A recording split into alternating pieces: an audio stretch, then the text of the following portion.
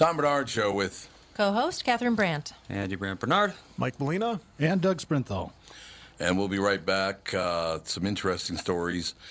We were talking about this, how Haiti became poor, and we'll talk about it next. The great guest coming up again this hour. Thank you again to all of our guests today. Terrific. I love having good guests on. I do. Always have. We'll be right back. Tom Bernard Show. Ladies and gentlemen, Walser Automotive Group, walser.com. I mentioned this in the top of the first hour, and I'd just talk about it again. The company's gotten really quite big in the last year and a half, and we've got 26 franchises in 2 different states.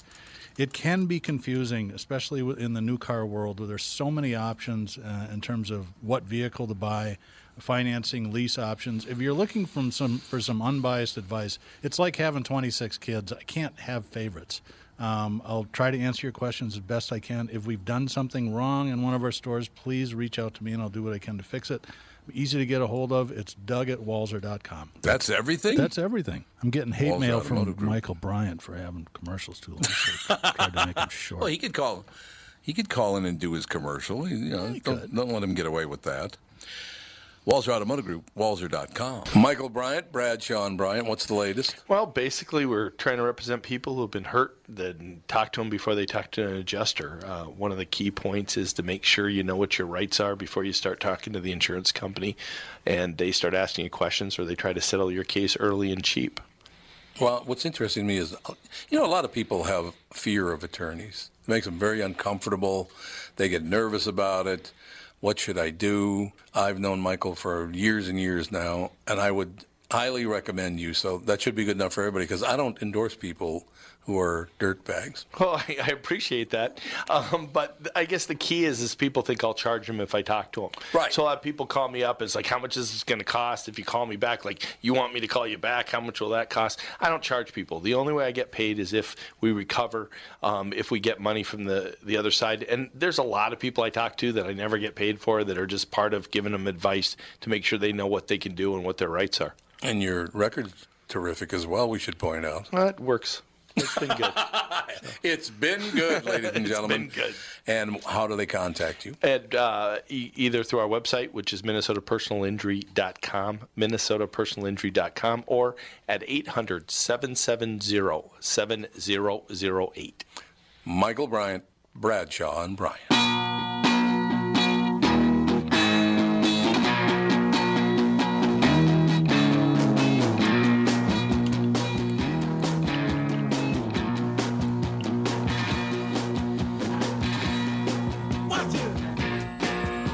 You guys always do this to me, so I won't talk. What? You play great songs. You play great songs that I don't want to talk over. You know what I mean? I know exactly what you You mean. play I've heard that song 5,000 times, and it still sounds great. It doesn't it? Yep. I mean, it's wonderful music. It sounds absolutely terrific. I really enjoy that. So you do that to me on purpose, so I won't talk over the music. I know you do it. It's your fault. I could not believe today when I was reading a list of songs that are now 20 years old. The Beautiful People by Marilyn Manson is 20 years old already. It's not surprising to me. I associate it with you singing that when I was like 10, so it makes sense. So you associated with me talking about it? Pretty much. Singing it? It's like California Love was around that era, I think, because I was pretty young at the time. Oh, you mean playing it in the car? I'd sing No. along with it in the car. Well, yeah. I don't know. Things like that. King Nothing, that was around that era. King Nothing was in that same era. Yeah, there was a lot of songs. There was like, a handful of songs that I remember you listening to a lot back then. It's funny, they changed the name of Britney Spears' song that just turned 20 years old, too. It's now just called Baby One More Time. Because Hit Me means something else now. Hit Me means something else now. Now it's no longer Hit Me Baby One More Time, just Baby One More Time. That's kind of dumb, but whatever. A little editing. A little editing there. Pretty fascinating, I think, though, don't you? I mean, it's possible it was always called that, and... No, it was not. When it was released, it was called Hit Me Baby One More Time. Well, that's what she says. Yeah, I know. But this says it was always just ... baby one more time. Lies across the board. Well, Let me just say here's that. the Fake album news. cover. And Fake news. Fake news, that's all there is. Photoshop. Could you, speaking of fake news, by the way, Can you believe that one reporter talking to the he's a rear admiral, something like that, the doctor who did the exam on President Trump, and he did the exams on President Obama, also President Bush, George W. Bush. He's been around for quite some time. I have never seen anything like that. I haven't seen it. I'm sorry, go you ahead. haven't seen it? No. It's unbelievable. There are people ask, well, is he a drug addict? Is President Trump a drug addict? Does he have dementia? They're just desperately grasping at straws for a way to get him impeached. And he just kept saying, it's like, no, I did a full exam on him. He's in great shape. He needs to lose about 15 pounds, 20 pounds, maybe 10 to 15, he said. Cognitive skills are right on the money. Seriously, it's so pathetic. The Somebody- way that they were like, oh, well, maybe. But I gotta he ask has, you, know. I gotta ask If you, he Tom. needs to lose 10 pounds, Yeah. I got a 38-inch vertical. Come on. Well- do you really think he's 6'3" and 239? Yeah. No. Well, I mean, he is like what, almost 80, and I think you're I expected. think he's 70. Well, whatever. 9 You're years. expected to be, Andy. not the most healthy person in the world when you're in your 70s. But if you calculate So his it's- BMI, it's right at 29.999, and 30 is like. oh, that's Yeah. pretty Yeah. high. Yeah, 30 is obese. That's Yeah. like the It is, cutoff. yeah. Well, I mean, though, what like a ideal BMI for age? I want to see how it is because maybe it is, Yeah, 230 he's and not 71. obese. He's just too short. Yeah, he's not He was- 6'3". If he was taller, he'd be Oh, thinner. he is. He is tall. I know that because I've seen him standing next to people that I know. People like Mike Lindell. Would you say Mike's like 6'1", right? I think so. Yeah, he's about about that. Mike's he's about 6'1". Now, and Trump's a couple inches taller than him, so I think Trump is 6'3". I'm pretty sure he Yeah, is that he's tall. tall. How tall is People James Comey, then? do He's like 6'8". He's like 7'2". 6'6". 6'8". No, I think he's 6'8" Yeah, or you're right. 9. He's- Yeah, he is 6'8". You're out 6'8" or 9". You're absolutely right about that. He's a big guy. Speaking of going no back question. to Mrs. Maisel, Jane Lynch shows up in one of the episodes, and he'll give you. Oh, really? Just, it's really great. But I won't tell you what role she plays. It's a one show deal for her, but she's There's got to a be show 6 on- feet tall. Oh, she is. Absolutely, she is. She's maybe even taller than 6 feet tall. We're talking about The Marvelous Mrs. Maisel. It's on Amazon Prime. A terrific show. It's a really good. Alex Borstein is so good in it. It's unbelievable because Alex Borstein is dressed pretty much like a communist worker for the whole thing. Yeah. And everybody thinks she's a man. And she gets all the great lines too. Oh, yeah. She gets all kinds of little offside jokes. does.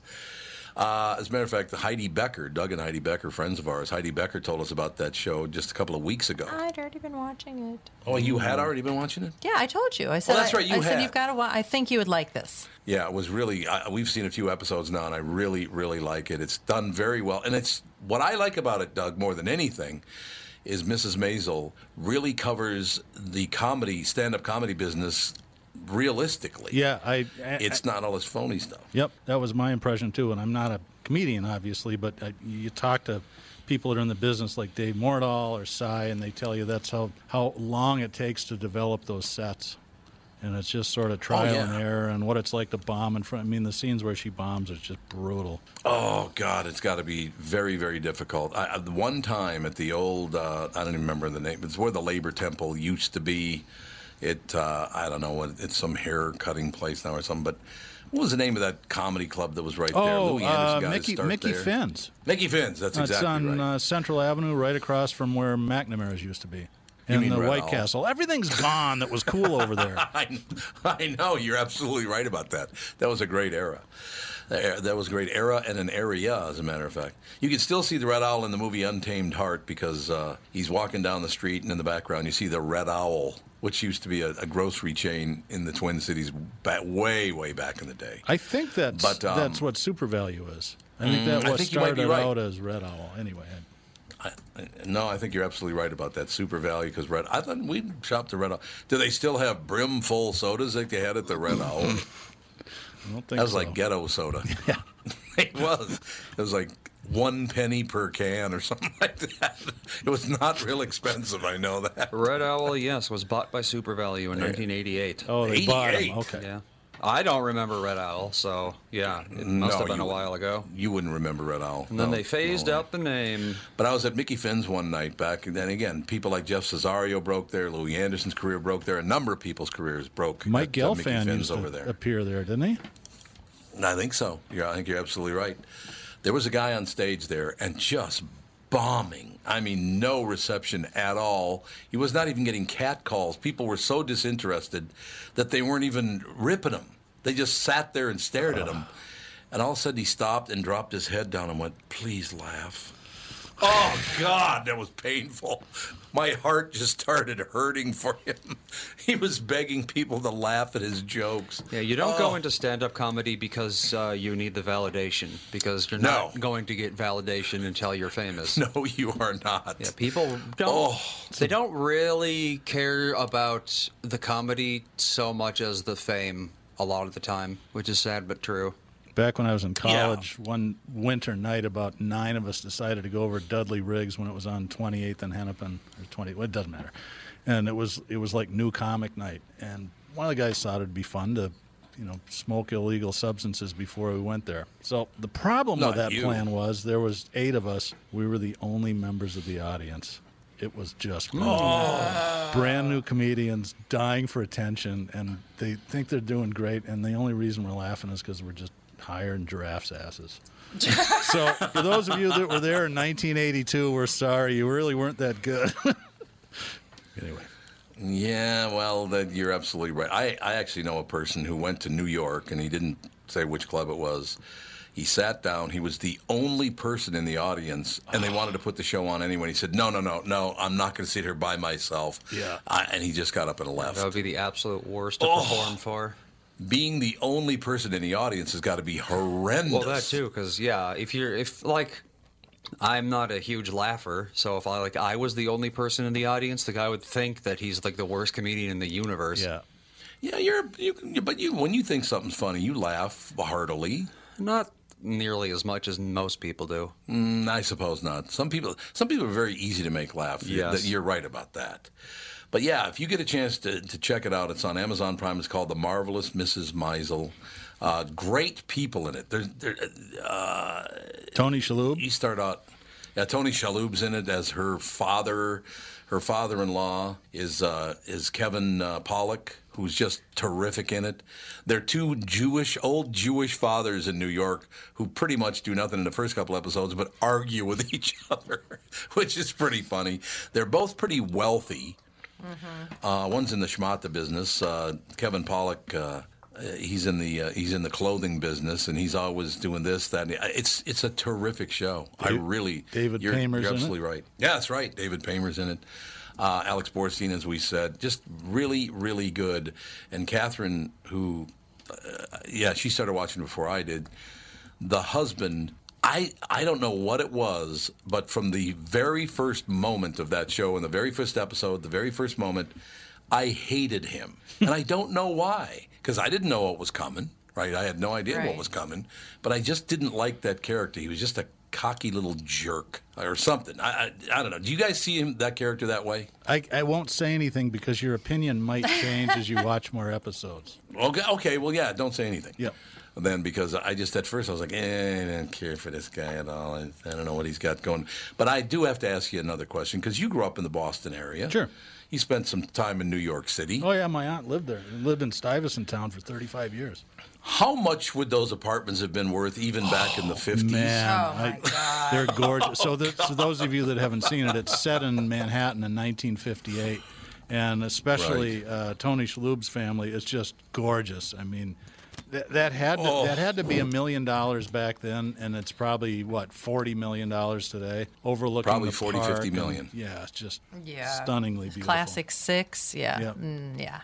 That's still a very desirable area. I think you're absolutely right that even back in 58, that place had to cost him $1 million. I don't think it was that much. You don't think so? No.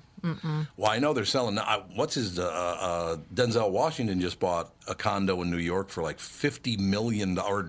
Was it more than that? $60 million. No, but I think you'd be surprised what prices were in New York back then. Well, What I'm saying is, my college sweetheart grew up in Brooklyn Heights, and back in the 50s and 60s, it wasn't the neighborhood that it is now. But I asked Right. her dad, because he bought a 4-story brownstone, a row house, and it's 3 blocks from the bridge. I mean, you'd kill to live there now. And he Yeah. paid, I think, about $45,000 or $50,000 for that back in the late 50s. Yeah. What? Yeah. $50,000. $50,000 was a lot of money That back was a lot then. of money, but I mean, the place is worth millions now, and it's weird. But yeah, hard to say. We could look it up. It might be kind of fun to try to figure out what those things were worth. But beautiful apartments. Well, I will tell you this: the one that Denzel Washington just bought for I think it was $50 million. It was either $50 million or more. Is nowhere near as nice as the one that Tony Shalhoub bought in the show Mrs. Maisel. That thing, I said, I mean, this condo, this apartment, they didn't call them condos then, but this apartment, this house, goes on forever. The rooms are gigantic. They're these long hallways. Yeah, he's got a grand entries. He's got a grand piano in his study. Yeah, exactly, in New York City. I was thinking, man, where did you get the money to buy that thing? But So one of the thing about if you haven't seen it, give it a whirl. It's one of these things about these Amazon shows. They really spend the money on them. The new American version of Top Gear, and you look. This is a period piece, but all the cars and all the clothes and stuff. It's just they're spending the dough on these things, which is great. Yeah. Yeah, that is a great thing. No getting around that. There was something else we were watching that I thought was pretty good. Mrs. Maisel was by far the best of them. But what else have we been watching? I've been watching a show called The Dark, which is, well, you watched the first episode of Dark with me. I saw some of it. Yeah, you didn't care for it. No. Yeah, you're not a, what would you even call that? It's not a horror series. It's this kid gets kidnapped, and there's all kinds of weird stuff going on. I've only seen 3 episodes, so I don't know if I'm losing interest in it or not. I might be as well, because I could tell by watching it with you. Catherine's body language watching TV is hilarious, because you know immediately by the way she sits if she likes the show or not. She gets very defensive if she doesn't like the show with her body language. It's hilarious. Get out. Yeah, Sarah's a little Very more direct. funny. She just stands up and says, "This blows. I'm going to go upstairs and watch girl shows." Ladies and gentlemen, our special guest coming up next, Stephen B. Young, Tom Bernard Show. I'm Brett Huckle, president of North American Banking Company. Ask one of our bankers what they love about business banking. They always say the relationship with the client. Case in point, True North Oral Surgery and Implants is a longtime customer with a growing practice. Their banker, Julie Marshall, knows the ins and outs of what they do. So when they need working capital, an equipment loan, or funds for expansion, they call Julie. Are you looking for a banker you can count on? Give us a call. This is Tom. Why not bank with my banker, North American Banking Company? A better banking experience. Member FDIC, an equal housing lender. Hi, this is Tom. If you spend any time at the lake, you can relate to hanging out on the dock with family and friends. Let Flow enhance your experience with their rock-solid dock systems. You see, Flow's passion to invent a better way to make life easier comes through in every product they make. Flow boat lifts are a breeze to level using a cordless drill with their patented Easy Level system. Flow is about making things easy, meaning you have more time to enjoy being at the lake. Isn't that why you go there in the first place? See for yourself why they've been perfecting leisure time since 1983. Visit Flow at the Minnesota Sportsman Show at River Center in St. Paul, January 18th through the 21st. Be sure to ask for the show special where, with a qualified purchase, you'll receive a free 3-piece furniture set or free wireless remote. And mention you heard this ad on KQ for an additional $50 off a dock or lift system. To find out more about Flow Systems, visit their website at FLOEINTL.com. Flow Docks and Lifts, a better way. I have a kid, and some parents out there may relate to this. When my wife was pregnant, we noticed that people get into your personal business about how you're going to raise your kid. Like, we didn't want to know the sex of the baby. We wanted to be surprised. And we would tell people, and they're like, what are you, crazy? You got to know the sex of the baby. You got to get the baby's room ready. I'm like, what are you talking about? Oh, yeah, it's got to be pink if it's a girl and blue if it's a boy. The room, the room, the room. We live in a studio apartment. The room's ready. You want to see the baby's room? We're in the baby's room now. I decorated it with a balloon. Paul Mercurio, ladies and gentlemen. Very, very funny. Is Stephen ready to go? Yep. All set. Stephen B. Young, our very special guy. How are you, sir? I'm doing pretty well, especially after that Vikings football game. Oh, I want to hear about it. So I've been talking all week on the KQ Morning Show about I have since 9 years old, been a Viking fan, and I'm sitting there watching the game with my wife. They've choked it away yet again, and they have, 10 seconds left in the game or whatever. That was not a heave. It was not a Hail Mary. It was a beautifully thrown pass, beautifully caught by Diggs, and he runs in for the touchdown because the young man didn't wish to interfere with him and cause his team the game by giving up a field goal. My feeling today, Wednesday, I can remember back in the 70s every time going to the NFC Championship game and 1998 and was it 2009, and I just keep going down the NFC Championship roster, and I just go, oh, God, I'm so excited, but I'm wary, and they're using the word wary is a good route to take because WEAR, they're wearing me out, too. That team has worn me out my entire life, Stephen. Yeah, Tom, when my heart stopped was after Diggs gets the ball. Remember, he kind of slips and he puts his left hand out, and I said, oh, well, blank, blank, blank, blank. There it is. Guy's going to fall. He's going to, he's caught the ball, and he slipped. No, he doesn't. He keeps his balance, But it is a wonderful. The other one of these things. So my son, who's just a Vikings fan, but heartbroken too many times, and we moved out here in the early '80s, so we missed the Big Four. But he talks about there's a team that breaks your heart. So with 1 minute left, guess what he does? He turns off the TV, goes upstairs, says, they've done it to me again. They've done it to me again. And so my wife is screaming here. Sends him a text message saying, Warren, did you see it? Did you see it? And he comes back and says, see what? So then we had to tell him by text message that this incredible event happened. But no, Tom, I don't know the stuff as well as you do, but I didn't like these references to a Hail Mary because that sounds like desperation. No. If you look at you look at Keenum's face, the guy is thoughtful. He's intentional, right? He knows what he's doing. He's putting a pass out there to one of his better guys at the right place, and it worked. It did, and it was wonderful. And it's going to be one. I have a friend. We're going to get together. We are, at this moment, 1,200 miles apart, but we're going to get together and watch the game on Sunday because we've got a long history of watching the Vikings playoff games together. So he's going to travel down, and it's going to be unbelievable.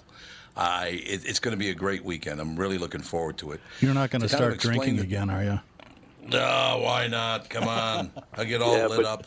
No. But I got to tell you, I mean, I've got the jitters again. I mean, what an important championship game, and it's 4 full quarters and lots of plays, and and anyway. I have to tell you something, Stephen. Yeah, the other comment that I think, I've seen it here, in Minnesota, a little bit right afterwards. I think the commentary's gone elsewhere, but never give up, right? No, that's exactly it. Keep going, keep at whatever you're doing, and never give up. And that used to be, I think, so much a part of the American character. And I know sometimes what you talk about and worry about, but it kind of bothers me that maybe we're more and more willing to kind of give up. Yeah, maybe. Yeah, you might be right about that. Stephen B. Young and I have never met in person. Matter of fact, we've only known one another for about 10 days. Right. But I became a big fan because on January 6th in the Star Tribune, and one thing I loved immediately about the way you comport yourself is you thank the Star Tribune for printing your commentary in the first place, which I thought was very classy. And I congratulated the Star Tribune myself for printing the article. They did print a counter. Do you know James Lenfesti? Yeah, pretty well. Yeah. And he sent me a copy of one of the things, his first draft, and I got back to Jim. I was pleased he was respectful, but I sensed, and a lot of the other thing, Tom, it kind of struck me. And I don't know what to make of it, but the reactions not only sort of in the website, you go to the comments, but the emails that came to me from various people, they split like right and left, and it's like everybody's emotional. Where are people who are trying to think through things and figure out, what's good for the country and how do we get along with each other? No, it's either like you're on my side and you're a great person, or you're not on my side, so you've got to be just a bad person, and nothing you say, therefore, is worth a darn. And it's kind of like, well, wait a moment. What about facts, right? I mean, what about ideas? Some ideas are better than other ideas. You know, do you have a way of talking about that, of thinking about that? So Jim, I went back to Jim saying, Jim, you know, you had one experience back then, but you were on that's when you moved to one side of the divide, and you made my point that the divide started around 68, and you went to one side. I think you're absolutely right. It's a great point you're making. That he and I thought he wrote a fine commentary. I had no problem with it. I would tend to come down on your side of every argument that he had, but it was a well written article. But it kind of made your point. And I'm not ripping James at all. I don't know James Lenfesti. I read the entire article, the entire commentary, the counterpoint, I guess is the best way to put it. That's the way they put it. But I didn't think that your commentary was right-leaning at all. You were just a guy who told a story about what it was like in 1968. It's exactly in your commentary the way I remember it. Absolutely. James saw it a different way, and that's fine. But here's what I'd like to do someday is maybe what you just said.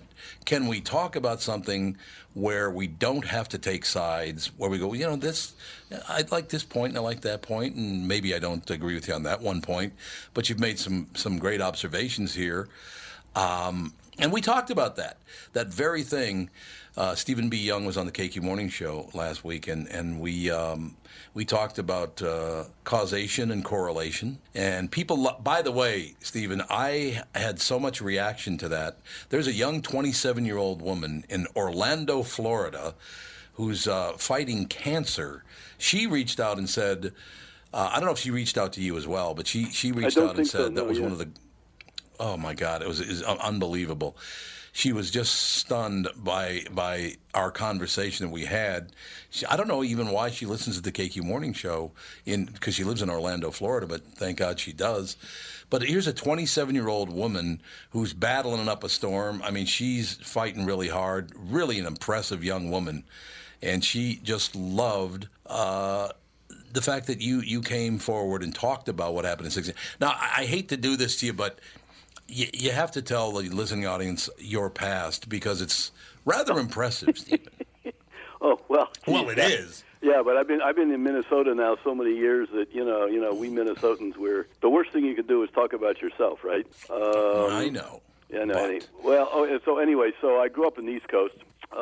What should I say? A lot of international experience from my dad, who'd actually been in China in the 1930s when he was in college, and he was in the Foreign Service, and he was Jack Kennedy's ambassador in Thailand. So as a teenager, I went to school in Thailand. Wow. Oh, there is one kind of weird thing, Tom. I don't know. So it's just kind of, I think of Thailand. So anyway, so in 1966, right, I'm back in Thailand doing some field research in villages up in the Northeast for my senior thesis at college, and I'm walking down this little ravine, and I trip on a tree root, fall on my face in the dirt, and as I lift myself up, I see these round circle things in the dirt. And I asked Siripong, who was the Thai guy who was helping, I said, what are these? He said, old pots. And I said, yeah, of course they're old pots. And then the question is, old pot, right? How old? Anyway, I dug up some, took them back to the museum in Bangkok, and that place is now a UNESCO World Heritage Site for having one of the oldest Bronze Age cultures in the world. So, and I found it by tripping over a tree root, right? I mean, how dumb can you get? You know? Yeah. Now, we should point out your college thesis. It was a pretty decent college you were going to. Yeah. I went to Harvard. This was a thesis I was writing for. Some of your people may remember, your audience, of famous professor Samuel Huntington. Sam Huntington, who passed away, wrote some, I think, really important books on culture, and he was worried about. He's the guy who came up with this concern about the clash of civilizations. Between America and China and America and Russia and things like this. Right. So I was doing this thesis on how people think about themselves, and I was doing it for Sam Huntington, and so he was a mentor and helped me, over the years. Then I volunteered for service in Vietnam, working in villages. Then I went back to Harvard to go to law school. And I worked as a lawyer, came out to Minnesota to be dean of a law school. Did that for a while, and then have worked, tried to help some nonprofits in St. Paul, write a couple of books.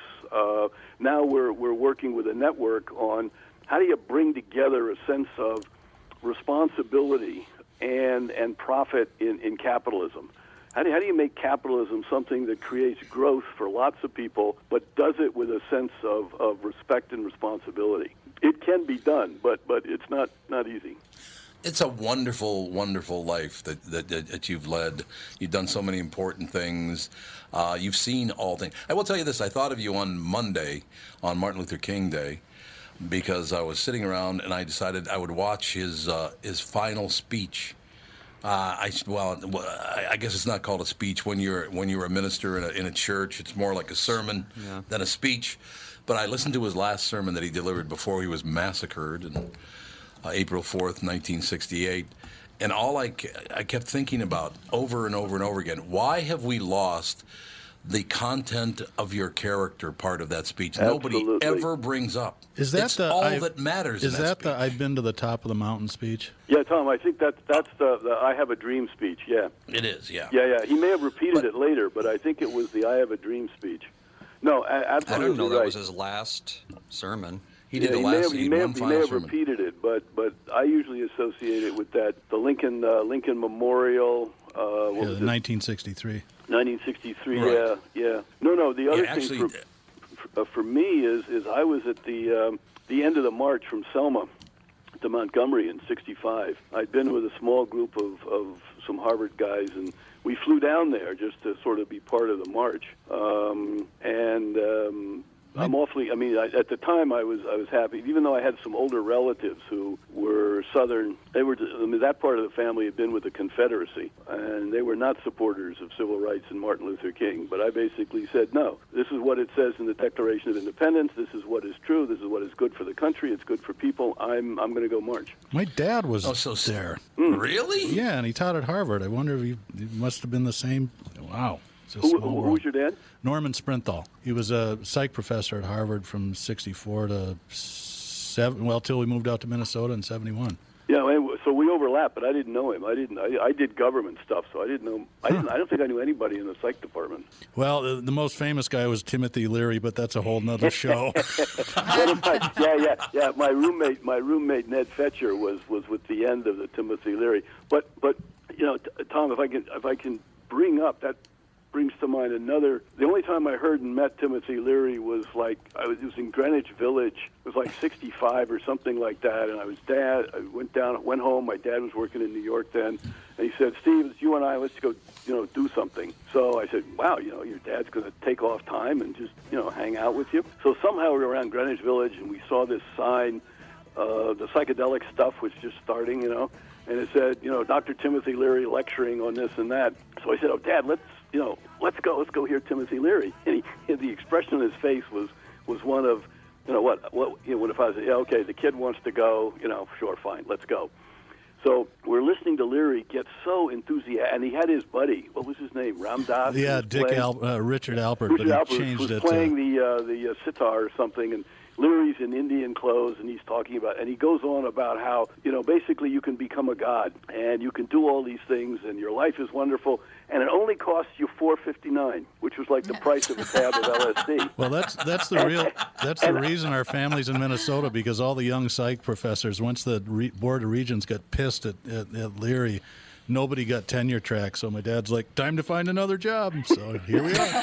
But I thought, Leary, you're talking about spiritual transcendence, and as a good American, it all comes down to money, buying it. You want to feel good, you spend money. It doesn't take. Oh, he was also talking about, Tom. It doesn't take any work, right?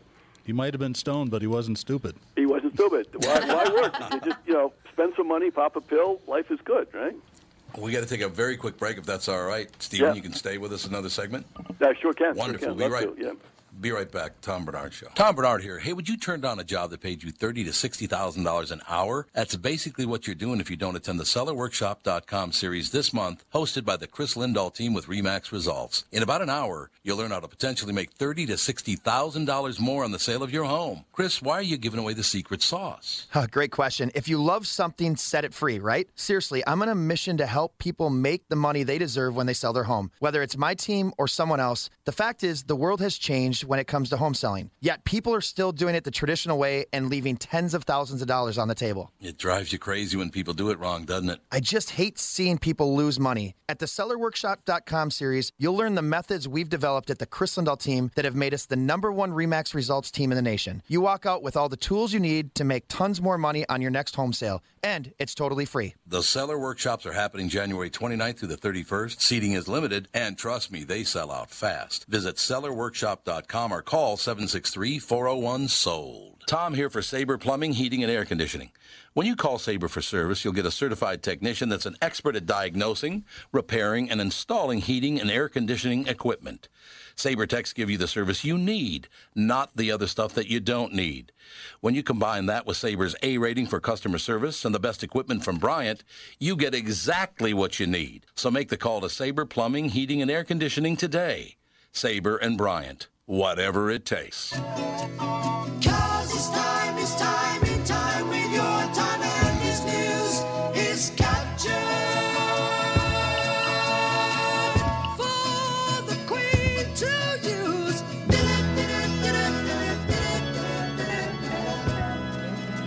We are back, ladies and gentlemen. Our very special guest, Stephen B. Young. Like I said, known Stephen a long time, 10 days now. But, I found the email that I got, Stephen, and if you don't mind reading it to you. It's Tom, 27-year-old Orlando, Florida resident, longtime fan here. I was in Minnesota for the past week and stoked to have, that's why she was in Minnesota. Stoked to have caught your show with Stephen B. Young. Couldn't agree more with just about everything he said. And also, now this is a 27-year-old woman from Orlando, Florida. Everything he said, and also that is so rare to come across other people who are just plain reasonable. That's what caught me, and so I'm a little older than 27, and I'm a man, but that is exactly my impression of your article. You were so reasonable in that article. I can wholeheartedly relate to that, especially as a millennial and one who was involved in action sports. She does a lot of wakeboarding. Entertainment TV industry is both generally very liberal. If you find a reasonable millennial, please send them my way. While I am fiscally very conservative, I consider myself socially moderate, if not liberal on certain points. However, unless I am full-blown liberal on every topic and agree with the raging left on all, and I mean all issues, none of my opinions, even the ones on which we agree, matter. It's lonely out here in conservative/moderate millennial land. Though it was hard to choose, my favorite quote from Mr. Young's article was, "The deep cultural indictment expressed by these tragedies and conflicts was and is an accusation that victimization, not equality of opportunity, is the ultimate American truth. My entire life, I've lived that."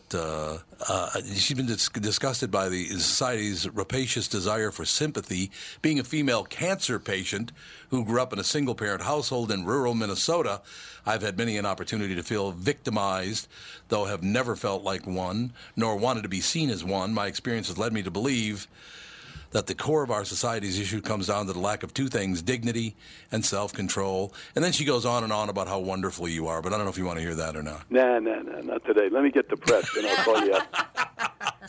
27 years old, a woman, that's a reassuring. cancer patient. That's really reassuring.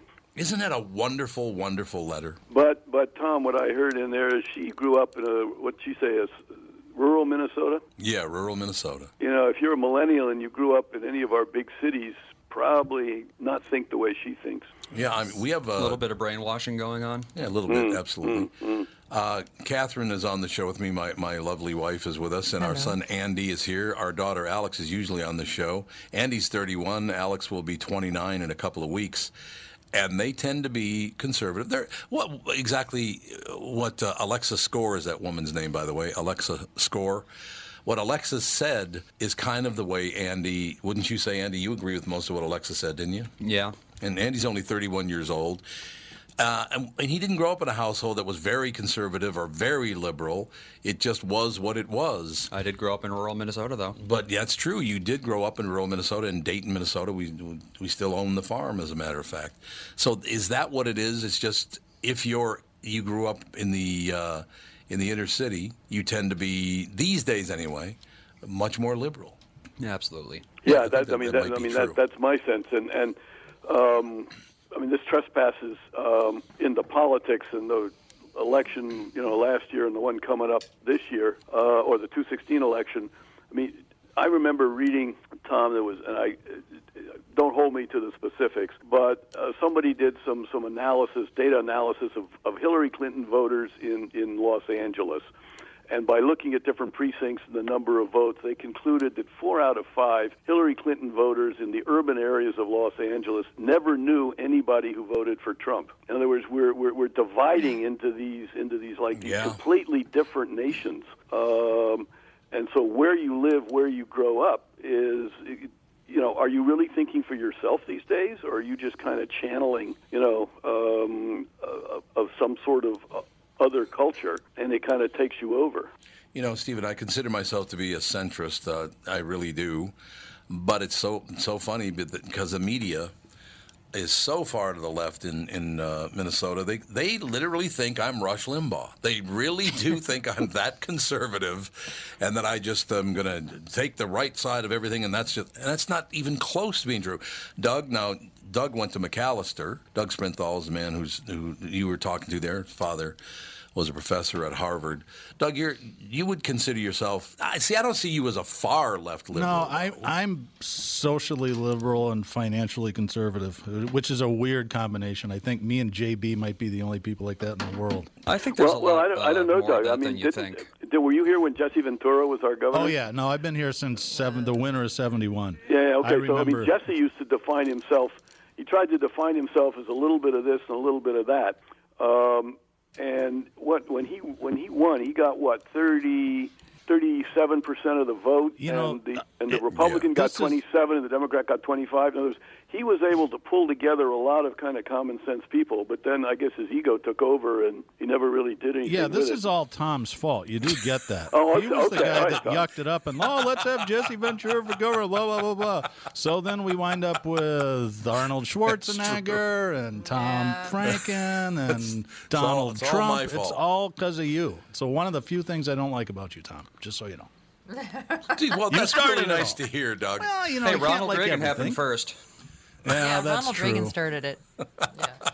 Yeah, Ronald Reagan is the one who changed point, everything. Andy. I guess you're right. You're absolutely right about that. But at least Ronald Reagan was smart.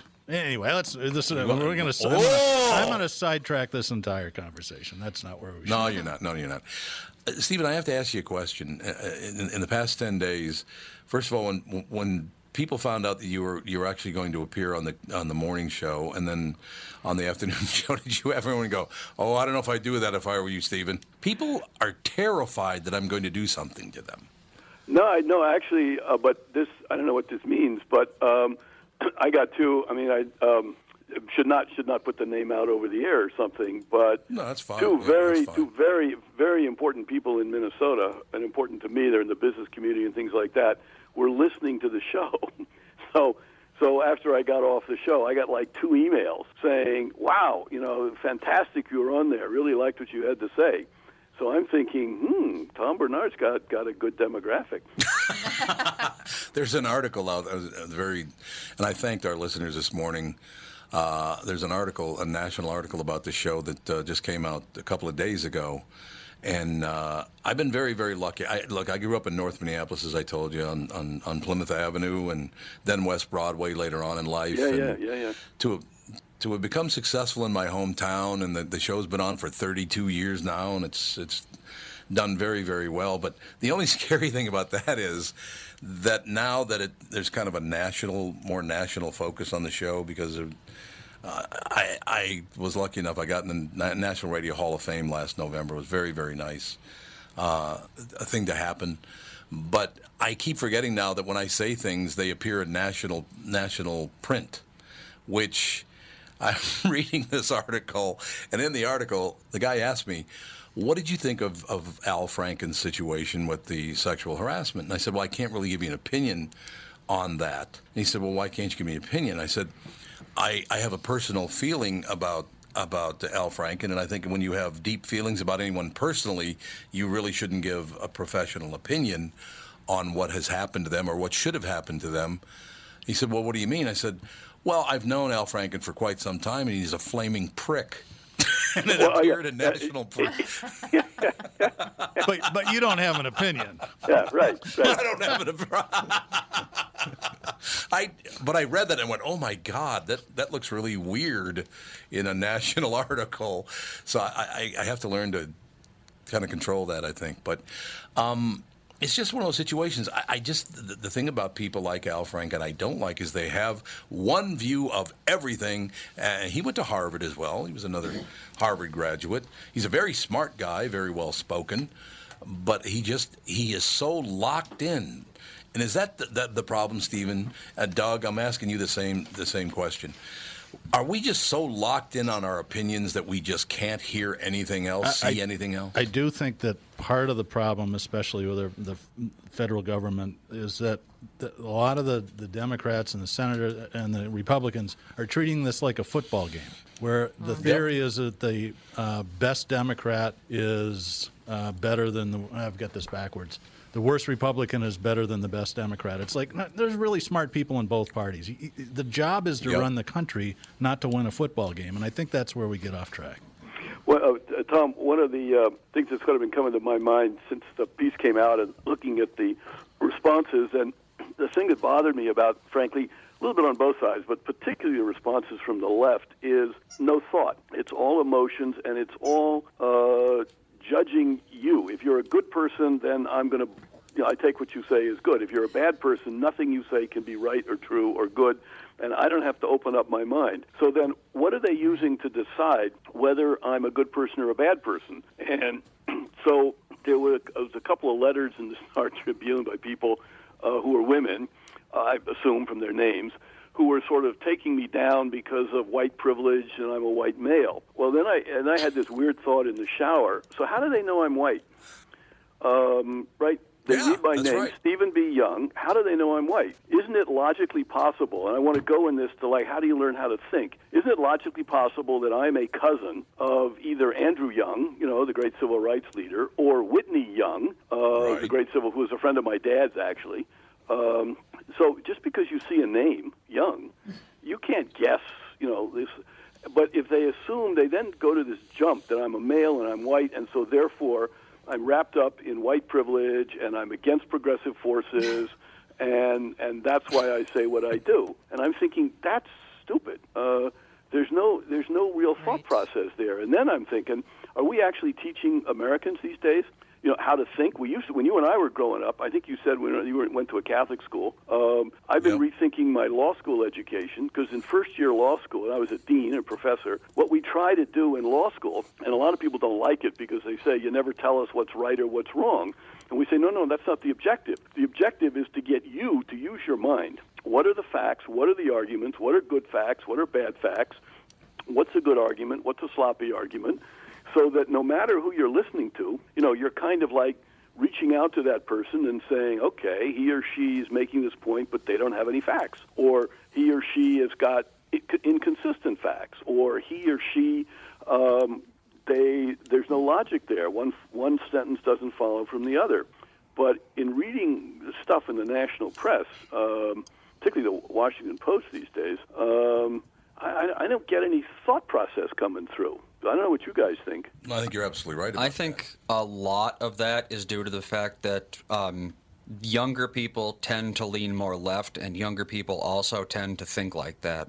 So by default, the left is going to have more of that going on because that's, what all the college students are thinking. And they'll respond? Yeah, I think if you take your average, like 40-year-old, regardless of what side they're on, they're going to be in similar camps of, how reasonable they are.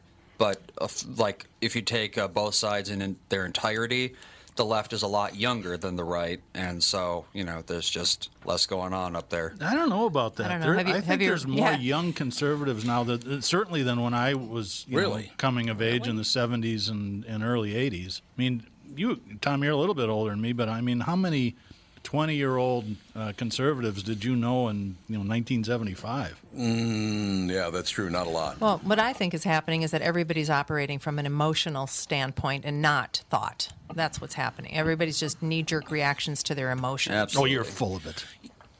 I'm kidding. I'm joking, Catherine. Yeah, but that's the way I see it, Catherine. It's something about too much emotion, shoving thought and discussion and out of the picture. And what I also sense around me is when emotions are high and strong, you like to just band with people who share the same emotions. It's like the stress mentality. level. Yeah. You seek comfort. You don't seek intellectual or challenges. I think it's amazing. The one thing that I want someone to answer for me is it's a wonderful idea to eradicate racism in the world, in America for sure. But how is it okay to hate white men if you're trying to eradicate racism? It's all our fault. I mean, you know that.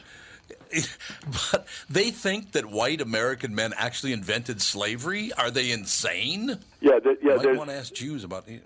They don't know. Yeah, I mean, but again, we're at such a point that if you're a white male, it's not correct. It's very awkward to kind of come up with just facts and arguments that contest the derogatory stereotypes that are being thrown at you. The Monty Python did a brilliant send-up of this in The Life of Brian when they're having the meeting of the counterculture, and one of the guys stands up and says, "What have the Romans ever done for us?" I think it was John Cleese, and then they start. They built the roads and they built the viaduct and the libraries. And it's really funny.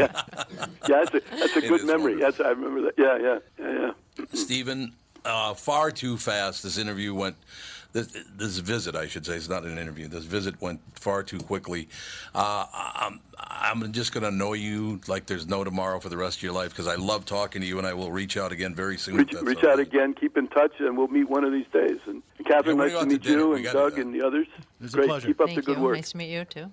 Thank you, sir. Okay, bye-bye. Stephen B. Young, ladies and gentlemen. We'll be right back. Tom Bernard Show.